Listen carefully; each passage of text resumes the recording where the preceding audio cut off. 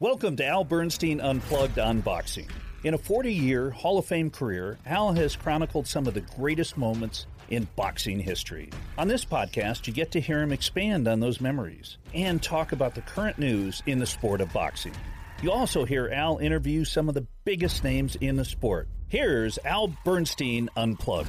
Hi, everybody, and welcome. We have what I think is going to be a fun show for you.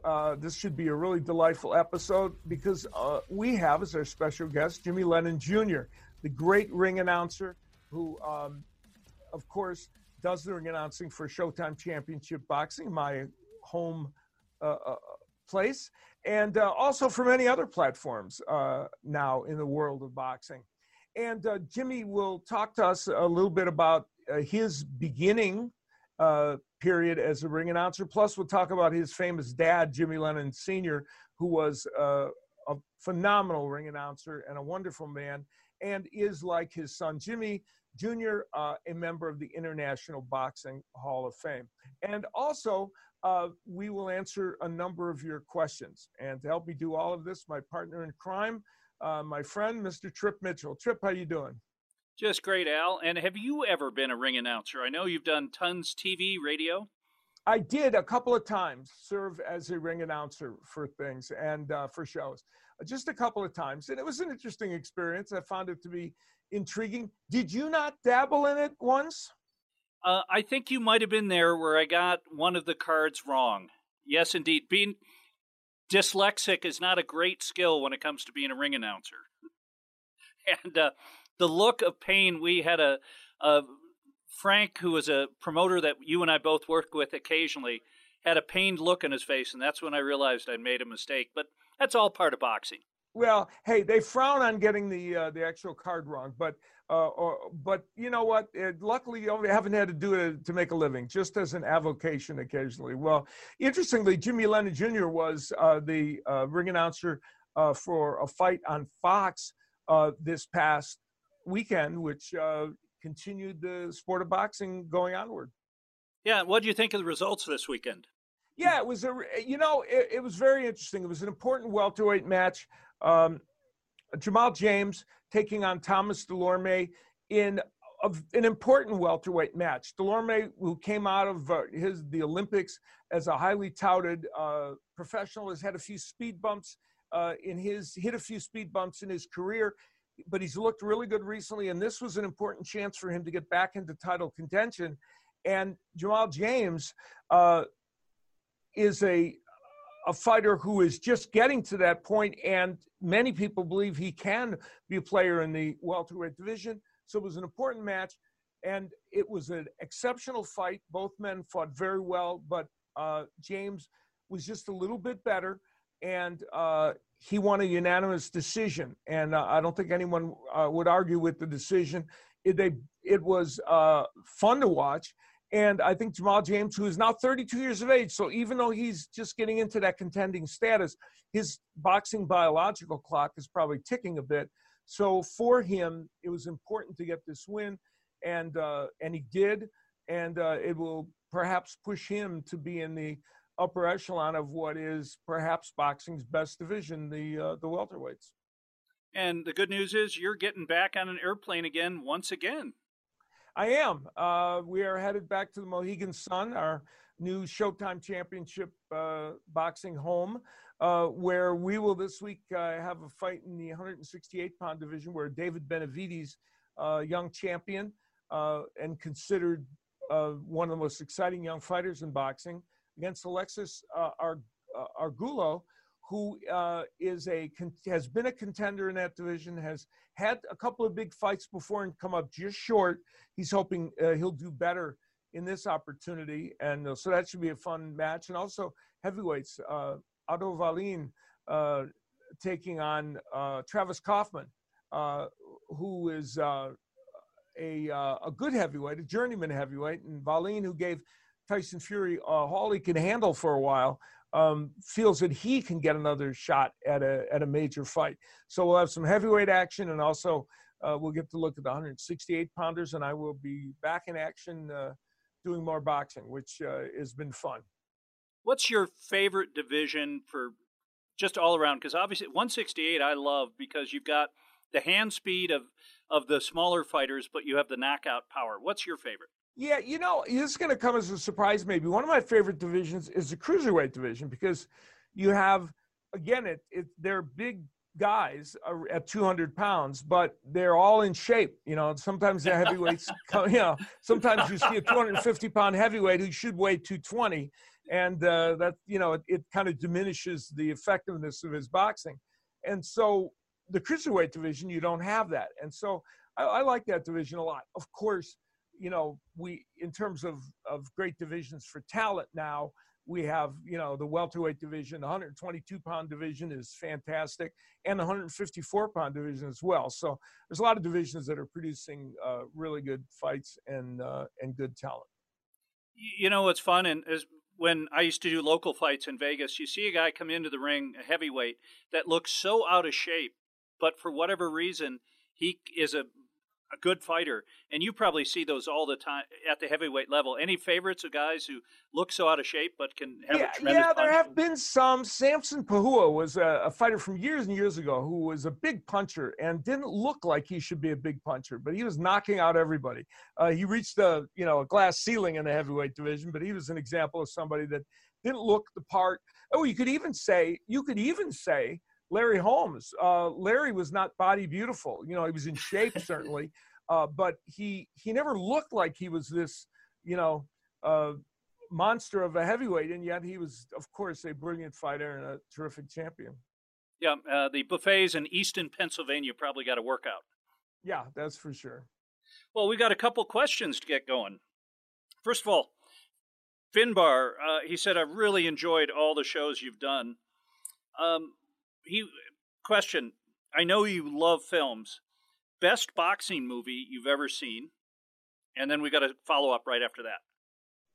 Well, this is going to sound cliched, but I'm going to say that it was the first Rocky because it had all the elements of, it was stylized. It wasn't a hard, if you want to take a boxing movie that showed the kind of the grittier side of boxing, you might go for Fat City or The Harder They Fall. Those were fine films from other eras. But as far as a boxing film that, was exciting and interesting and had great characterizations, I'd go with Rocky 1. Yeah, you can't beat it. And you've had some experiences with the star and the writer of that. I have, and that will lead us to our second question, I believe, in that group. Aha! Is that foreshadowing? Is that what I just did? Which movie star impressed you the most with their knowledge of boxing? And also, keep up the good work. Yeah, thank you for that, gentlemen, about keeping up the good work. We'll do our best. I'm going to pick Sylvester Stallone in there because, and then I'm going to put a caveat.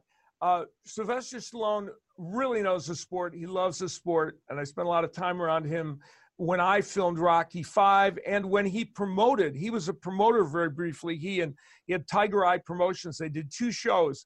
Both of them were on ESPN. And during that period of time, I got to sit and talk with him about boxing, and he knows the sport. He loves the sport. Now, another movie star who I don't know if he still likes it or has watched it, but back in the day, in the 80s and early 90s, I was around him a lot. Gene Hackman was, he used to go to the 10 Goose boxing shows that Danny Goosen and his people put on. And Gene Hackman was very knowledgeable about the sport of boxing and a really good boxing fan. So Gene would be 1A in that marking. Oh, that's fantastic. Our next question. If there was one matchup you could put together right now, what would it be? And it, by the way, could be in any weight class. Well, this is also going to seem like a cliched answer because it's going to be the fight that everyone picks, but that's the reason why I'm taking it. It would be the Errol Spence, Terrence Crawford matchup. For this reason, it's the one, boxing always seems to have one matchup that doesn't happen, and it's like a festering open wound for the sport. And how's that for graphic explanation? And what that does is it doesn't just affect the fans who want to see it. It affects the way the casual sports media covers the sport of boxing.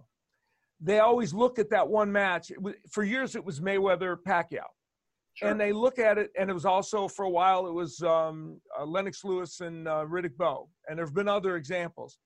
And they say, if you can't make that fight, then you're not making good fights, even though you might be making 20 other good, meaningful fights that were even champions facing each other and all the rest. That fight right now is the boogeyman that the casual boxing media looks at and says, well, why isn't boxing making this fight? Fans want to see it. So I think it's important for them to make that fight just to get that monkey off boxing's back. And sometimes it's weird happenstance that you were talking on a previous show about the Mike Tyson upset at Buster Douglas. Otherwise, he was going to face Holyfield at Trump's Casino, and that fight would have been made when fans really wanted to see it. But stuff happens. Yeah, that's exactly right, and that's why Bob Arum made the famous quote once that the fight needs to marinate a certain fight, and I think in boxing sometimes they do need to marinate, but sometimes they don't. Okay. Is it this coming from Teddy Ross? Is it hard to commentate on a fight without a crowd there? You know, not for me. I didn't feel it this last time at all, and I didn't think I would. You're laser focused on the match, and I don't think that the lack of crowd response changes what you do. It didn't change. I don't think it changed our level of intensity or energy or interest, certainly in the fights and the matches. And I didn't see it as a detriment. I really didn't. And do you, we've asked this before, but refresh me. Do you call it off the monitor or off your eyes? Yeah, I call it almost 100% off the monitor. Some people find that surprising. I started out, many years ago, using the ring and then using part of the ring, part of the monitor. And as time went on, the percentage of time I looked at the ring got less and less and less. And now I literally call off the monitor. I could literally, of course, nowadays, some people are, the whole ESPN crew, for the most part, was in a remote location. And Brian Kenny, for this fight on Fox that they had, while Joe Goossen and Lennox Lewis were at the site, he was on a remote location. I have done, of course, boxing where we've taken in a feed into a studio and done it off a monitor. So it doesn't, it just doesn't impact me in terms of doing the fight. Well, that's the ultimate pro. And what relative new boxing book do you recommend for the fans of the sport? This came in from RGN. Yeah, it's a book called Believe the Hype, Bundini. And it's about Bundini Brown. Todd Snyder wrote it. Hamilcar publishes the book. It is tremendous, and we're going to get Todd on the show as a guest in the near future. It's really good. Bundini Brown, for those people that don't know him, was, I don't even know what to describe his role with Muhammad Ali. He was his hype man. He was his confidant, co-trainer, if you will. But mostly it was all about him helping Ali. And he was very colorful, very interesting man.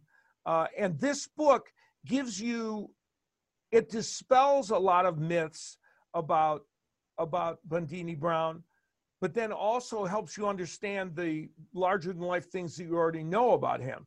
So you will leave this book with a different opinion one way or the other of Bundini Brown. And it's really well written. And for anybody that has an interest in Ali or knew who Bundini Brown was, it's a good read. And if you haven't, don't know about him, it's even a better read because you're going to find out about somebody who was a key part of Muhammad Ali's life and career. Has there been a fighter since Ali who was as world famous and as omnipresent as Ali was? No. The people that would come close, obviously, Tyson is an iconic figure. Oscar de la Hoya, in many respects, worldwide, was very well known. Manny Pacquiao, who's great international flavor. Floyd Mayweather, who would kill me if I didn't put his name in there. Right? We live in the same city, and I might bump into him in the grocery store, and I'll be in trouble. But there have been, iconic names in the sport that have transcended our boundaries in the United States. And of course, you could put Roberto Duran and Sugar Ray Leonard and Marvin Hagler, those people in that category as well. But nobody has been worldwide as renowned as Muhammad Ali. And wonder if we'll ever see another in boxing. No, I don't know, because I don't know if a person, part of it was the time she lived in, a perfect storm of events that made it possible for him to be as well known as he was. So I don't know if we can see that configuration come back again. It sure was great, because I was a young man in the 60s, and to see Cassius Clay back then with Howard Cosell and then Muhammad Ali, I mean, those were magic times. Yeah, it was intriguing. It certainly was. And it was, and some people put look at it through a gauzy kind of picture. It wasn't all a bed of roses, but no. It was always fascinating. Exactly. And you have great guests coming up today. I do, and we're going to get to him right now. Our guest today is a gentleman who is one of my favorite people in the sport of boxing. And if you don't like Jimmy Lennon Jr. and you know him, then it's your fault, not his. He's a delightful man, and his career as a ring announcer, of course, is celebrated. He started his ring announcing years and years ago when his father, Jimmy Lennon Sr., brought him over to the Forum, and Jimmy will tell that story in the interview, and it's very well put and very well told. And then his career took off, and of course, he became an iconic ring announcer. So here is our conversation with Jimmy Lennon Jr. Jimmy, it is a delight to get to visit with you. You are an iconic figure in the sport of boxing, and interestingly, you are a second-generation ring announcer. Many people know that, but not everyone. And your father, Jimmy Lennon Sr., was one of the preeminent ring announcers in the 40s, 50s, 60s, 70s, right through the 80s. A man who really kind of helped reinvent the art form of being a ring announcer. What kind of influence did he have on you in terms of the profession and how you approach it? Yeah, huge influence. But before I talk about that, Al, it's an honor to be with you. It's a little different setting than sitting down at dinner and having some fun or at ringside, but it's great to be with you on this. We're going to have fun. Yeah, my dad was a huge influence to me. When I started, I had only seen really one announcer. I watched my dad, and that was it. So I didn't try to copy him, but enough people said I sound and am like him in many ways, and it was just natural. And there's another influence he had, which I don't know if you know. I have 4 siblings, and I'm the youngest, and all the others were named different names. But when it came to the youngest, it was Junior, and by far I am more like him in personality and in looks, and it followed in his footsteps. So I think there was some sort of destiny. But yeah, my father was brought up in the music business, and he was a singer who sang coast to coast on radio. He live acts as well and performed. He grew up during the Depression, where they'd do anything to make a few bucks. Yeah. And so that was his background. And so, yeah, I think he did bring a lot of class to boxing. He didn't want to be the cigar stub in one side of the mouth and belting out, the names of the fighters. And I think it really helped Al that he came along during really the advent of the microphone. He knew how to use the microphone, because before that, as you would know, a lot of times the ring announcers and the one before him would just yell loudly and try to fill the arena with their voice. So, but yeah, he had a great influence on me, and I feel like that was such a gift to me, and that I'm so appreciative to be able to follow in his footsteps and enjoy the sport that I love and enjoy being a part of it. And you originally were not headed in that direction. You became an educator, and you were a teacher, and then you were the headmaster at a private school. How did you make the transition from that to being a ring announcer? Yeah, it took a little time because I was reluctant. I didn't feel that was my thing. But what happened, honestly, I'll tell you, I needed some money. And, Fair enough. you know, my dad offered to pay me $20 to go with him and help interview the fighters. And so I go there to interview the fighters. And then the prospect came up that maybe I could step into the ring and announce, maybe make a few more bucks. And so I kind of reluctantly did that. I would hate to see the video of my first announcements because I remember I did not stand in the center of the ring. I was, I didn't own the ring, let's put it that way. And, but in any case, it came out slowly, where I slowly became more integrated into the work. And, I got positive feedback, and I think I thrive on that. And so that encouraged me to do more. And so then I got the tuxedo. And so it was slow. It was a mentorship, and it slowly took over.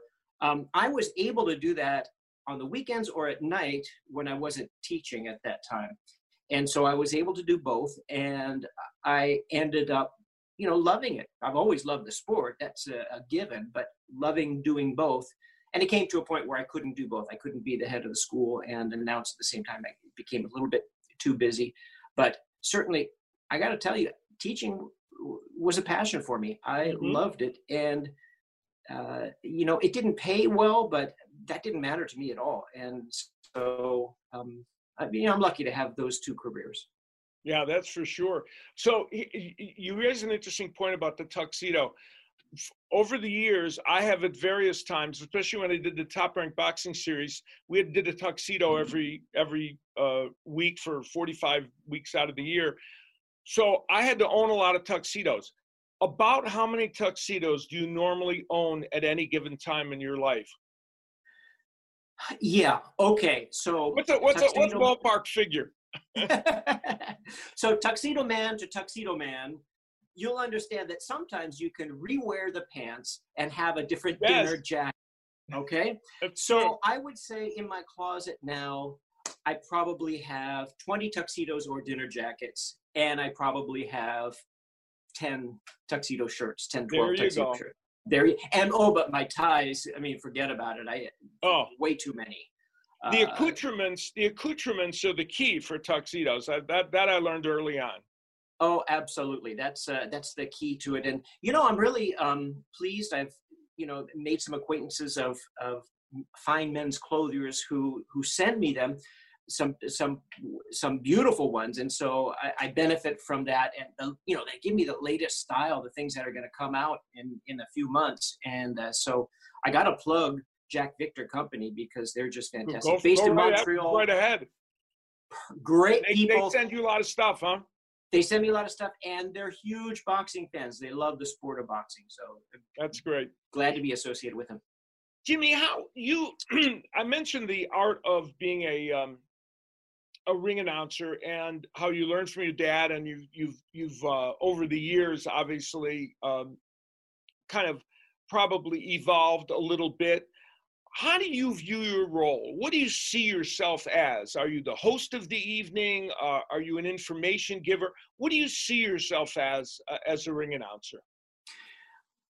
I see myself, you nailed it partly there, as the host for the live audience and the television. I see myself as, you kind of nailed it. I'm gathering information, what the promoter wants, what the fighters want, what the TV producer wants, and I'm integrating that together.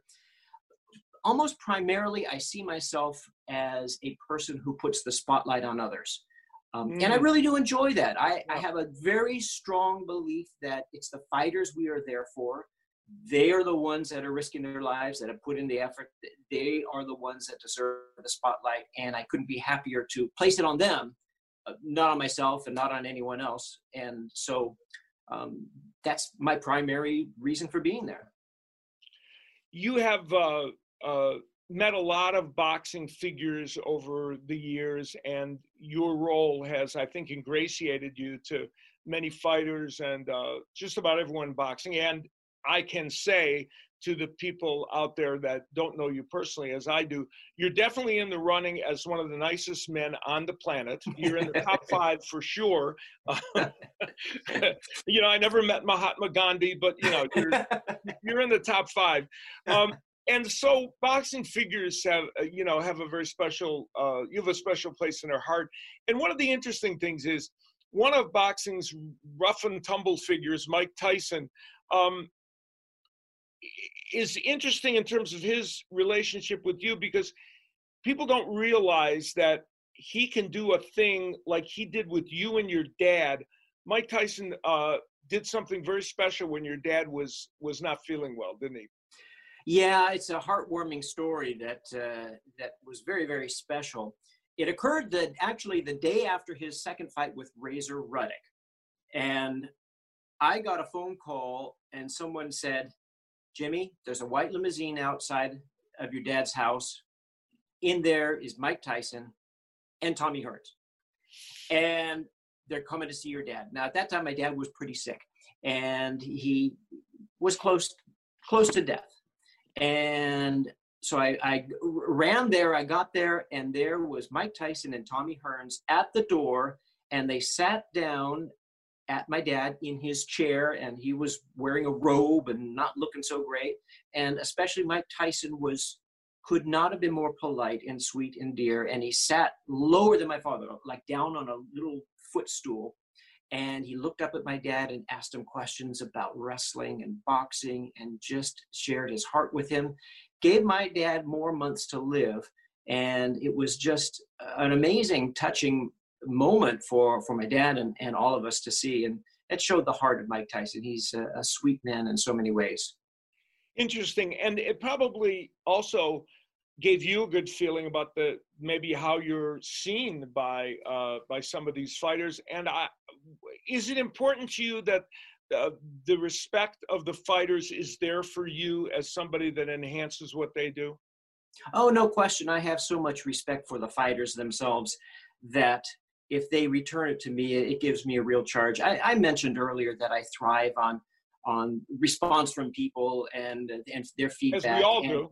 As we all do. And me, maybe to a fault. But, you know, for the fighters to do that, I think it's extra special because, as I said, that's my goal, is to give them honor. Yeah, that's for sure. And you certainly do that. You have done matches in front of tremendous crowds of, you know, throngs that are just huge. And I'm guessing one of the biggest you ever performed in front of as a ring announcer was when Julio Cesar Chavez took on Greg Haugen down in Mexico. I think there was something like 120,000 people. What does it feel like to be the center of attention for that many people? Oh, that was a special event. The numbers range from 120 to 135,000 on that, but you never know. But it was, you know, purportedly the largest crowd ever to pay for a fight, and largest attendance. Yeah, you know, that particular fight was a special moment, not only because of the size of the crowd, but the setting where, you know, we're in a soccer stadium, Estadio Azteca, and there's a moat between the ground and the stands with German shepherds and guards in the moat, keeping the two, you know, the two separate. You know, people were, I would look up into the arena and people had little fires. They were cooking their food because they'd been there since noon. And I mean, it was a celebration like you can't believe. And, you know, I tell this story, forgive me if you've heard it, but I was in the ring with Don King, right? And it was just he and I before the main event. And they had a laser light show and a music show. And it was high quality, really well done, and kind of emotional music. And this event was coming up. And I looked at Don King, and I'm telling you the truth, he had like little misty eyes. He was like, you know, really moved by this. And then later I thought maybe he was counting the crowd and the proceeds from all the seats and realizing what he was getting, and that was moving him more than anything else. But, you know, it was an amazing moment. And, you know, doing it in English and Spanish was a little bit of a challenge. And you know, it was just great. But, you know, the bigger the crowd, in a way, the easier it is for me, because they're excited. They feed off it. I feed off Right. of their excitement. And so it was a great experience. Oh, that's fantastic. And juxtapose that to how you are currently doing your job as a ring announcer for Showtime and other entities as well, in which we are now at a time where there is no one in attendance. It is just the announcers, the boxers, and an assorted few other people. What kind of challenge does that present for you to have the same energy and present the fight in the same way? Yeah, it sure is different for all of us, and for the ring announcer as well. And it's a little bit hard. I feed off the excitement of the crowd. They're not there. My timing a lot comes from the crowd's cheers, and when I move on to the next thing, and it's not there. But I think it's okay. I mean, what I compare it to is doing a movie or a TV show where you're in a studio, you announce, you just got to trust that it's going to go over okay. There are some small things that I have to be aware of. For example, I can't say, or I shouldn't say, please welcome, because that's not appropriate when there's no audience there.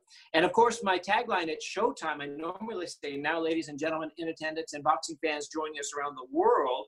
I can't say that. I can't say there's no ladies and gentlemen in attendance. So I have to think and be careful not to get into my regular shtick.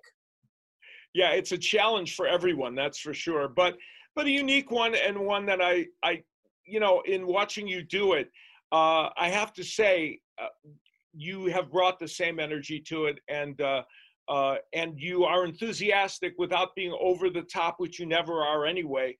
And so you've created an inner energy for yourself, that's for sure. You talked about the before the some of the a moat around the ring for Chavez Jr. and Haugen. Have you ever felt in the ring imperiled, where you said to yourself, okay, I'm not in a good spot here and things are a little dicey, I may have a problem? Well, certainly I've been in a lot of riots that have occurred in the ring and outside of the ring, some memorable ones, and sometimes happy riots, where people are so happy. Just celebrating. Yeah, and Felix Trinidad has, the ring breaking, there are so many people happy and jumping around in the ring after he won. It broke, and I felt like I was about to fall.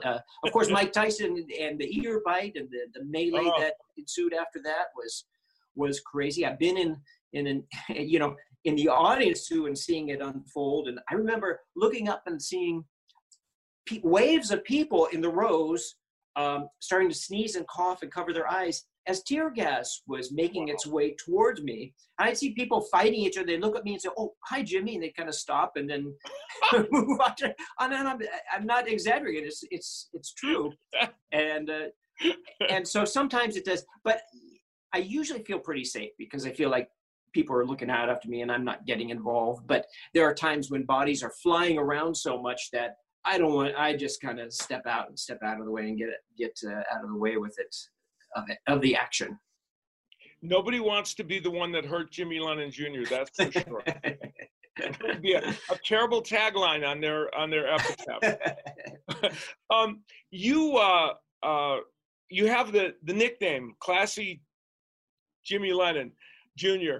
How'd that come about? Who was the first person? I want to say, I'm wondering if it was Steve Albert that started that. You nailed it. It was Steve Albert, and I had nothing to do with it. He just started to say it, and it stuck. And so, what a nice thing to say. That's a great nickname.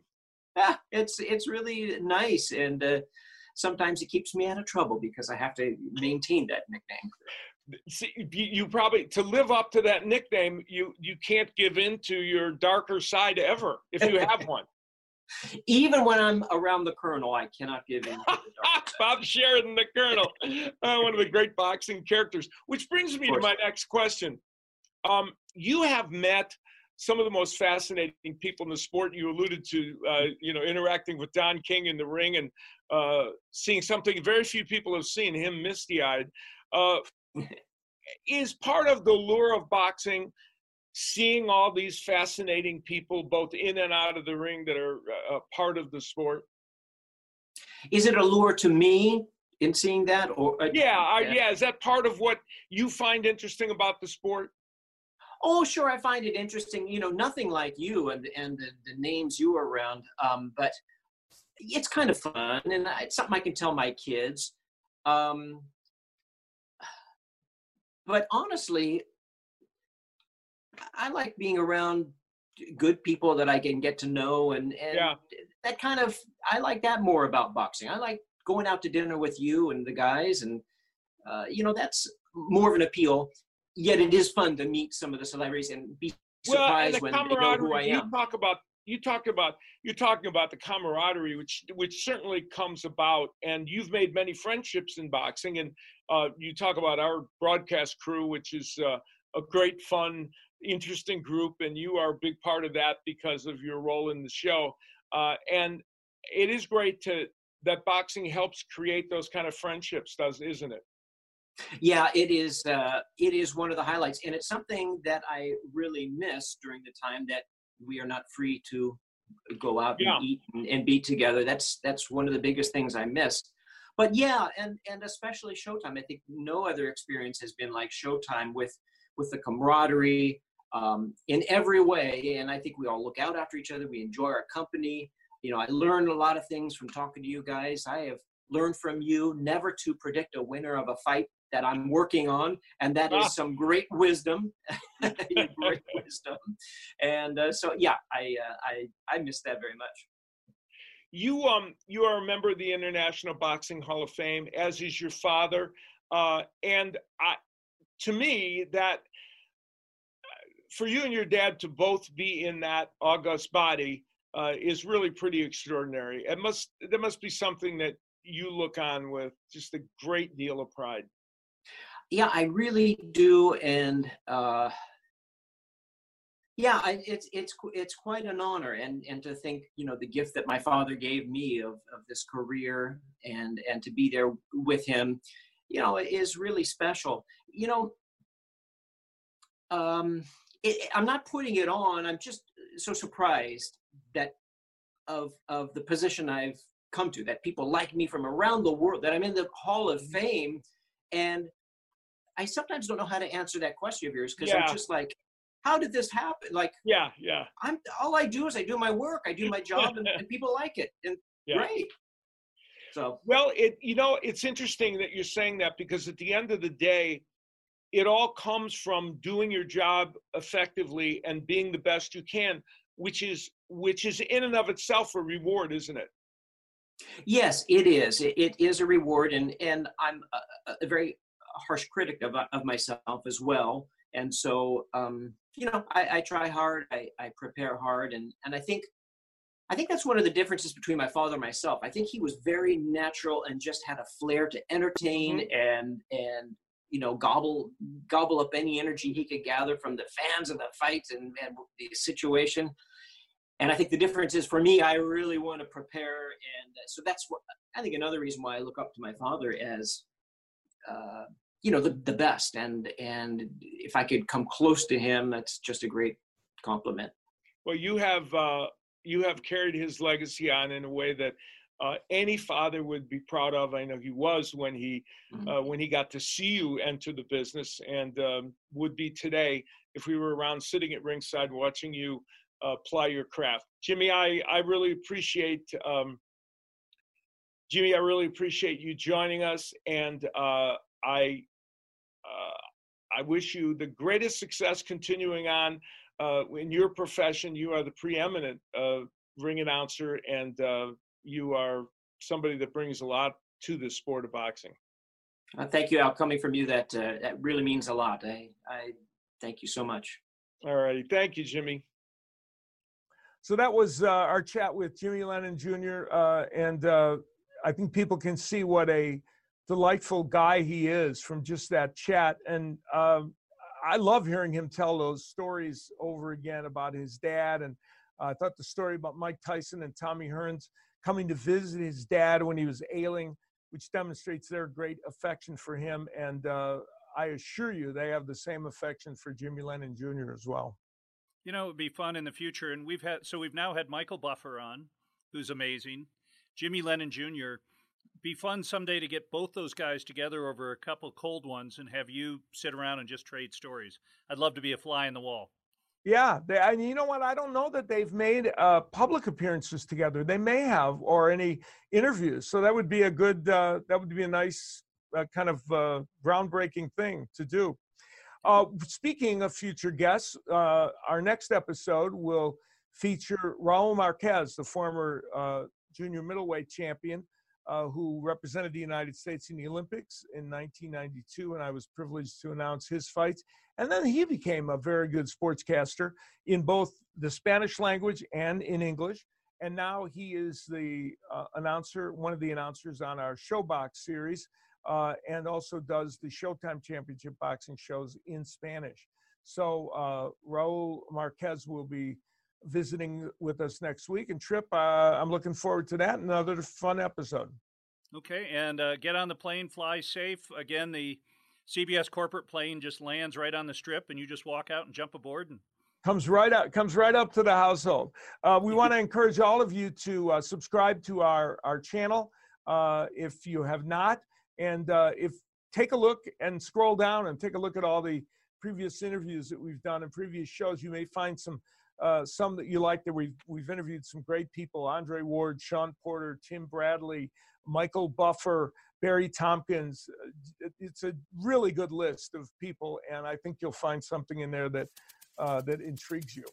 Well, we'll see you next time. My thanks to Trip. My thanks to Lee for his fine producing. And we'll see you next time on Al Bernstein Unplugged.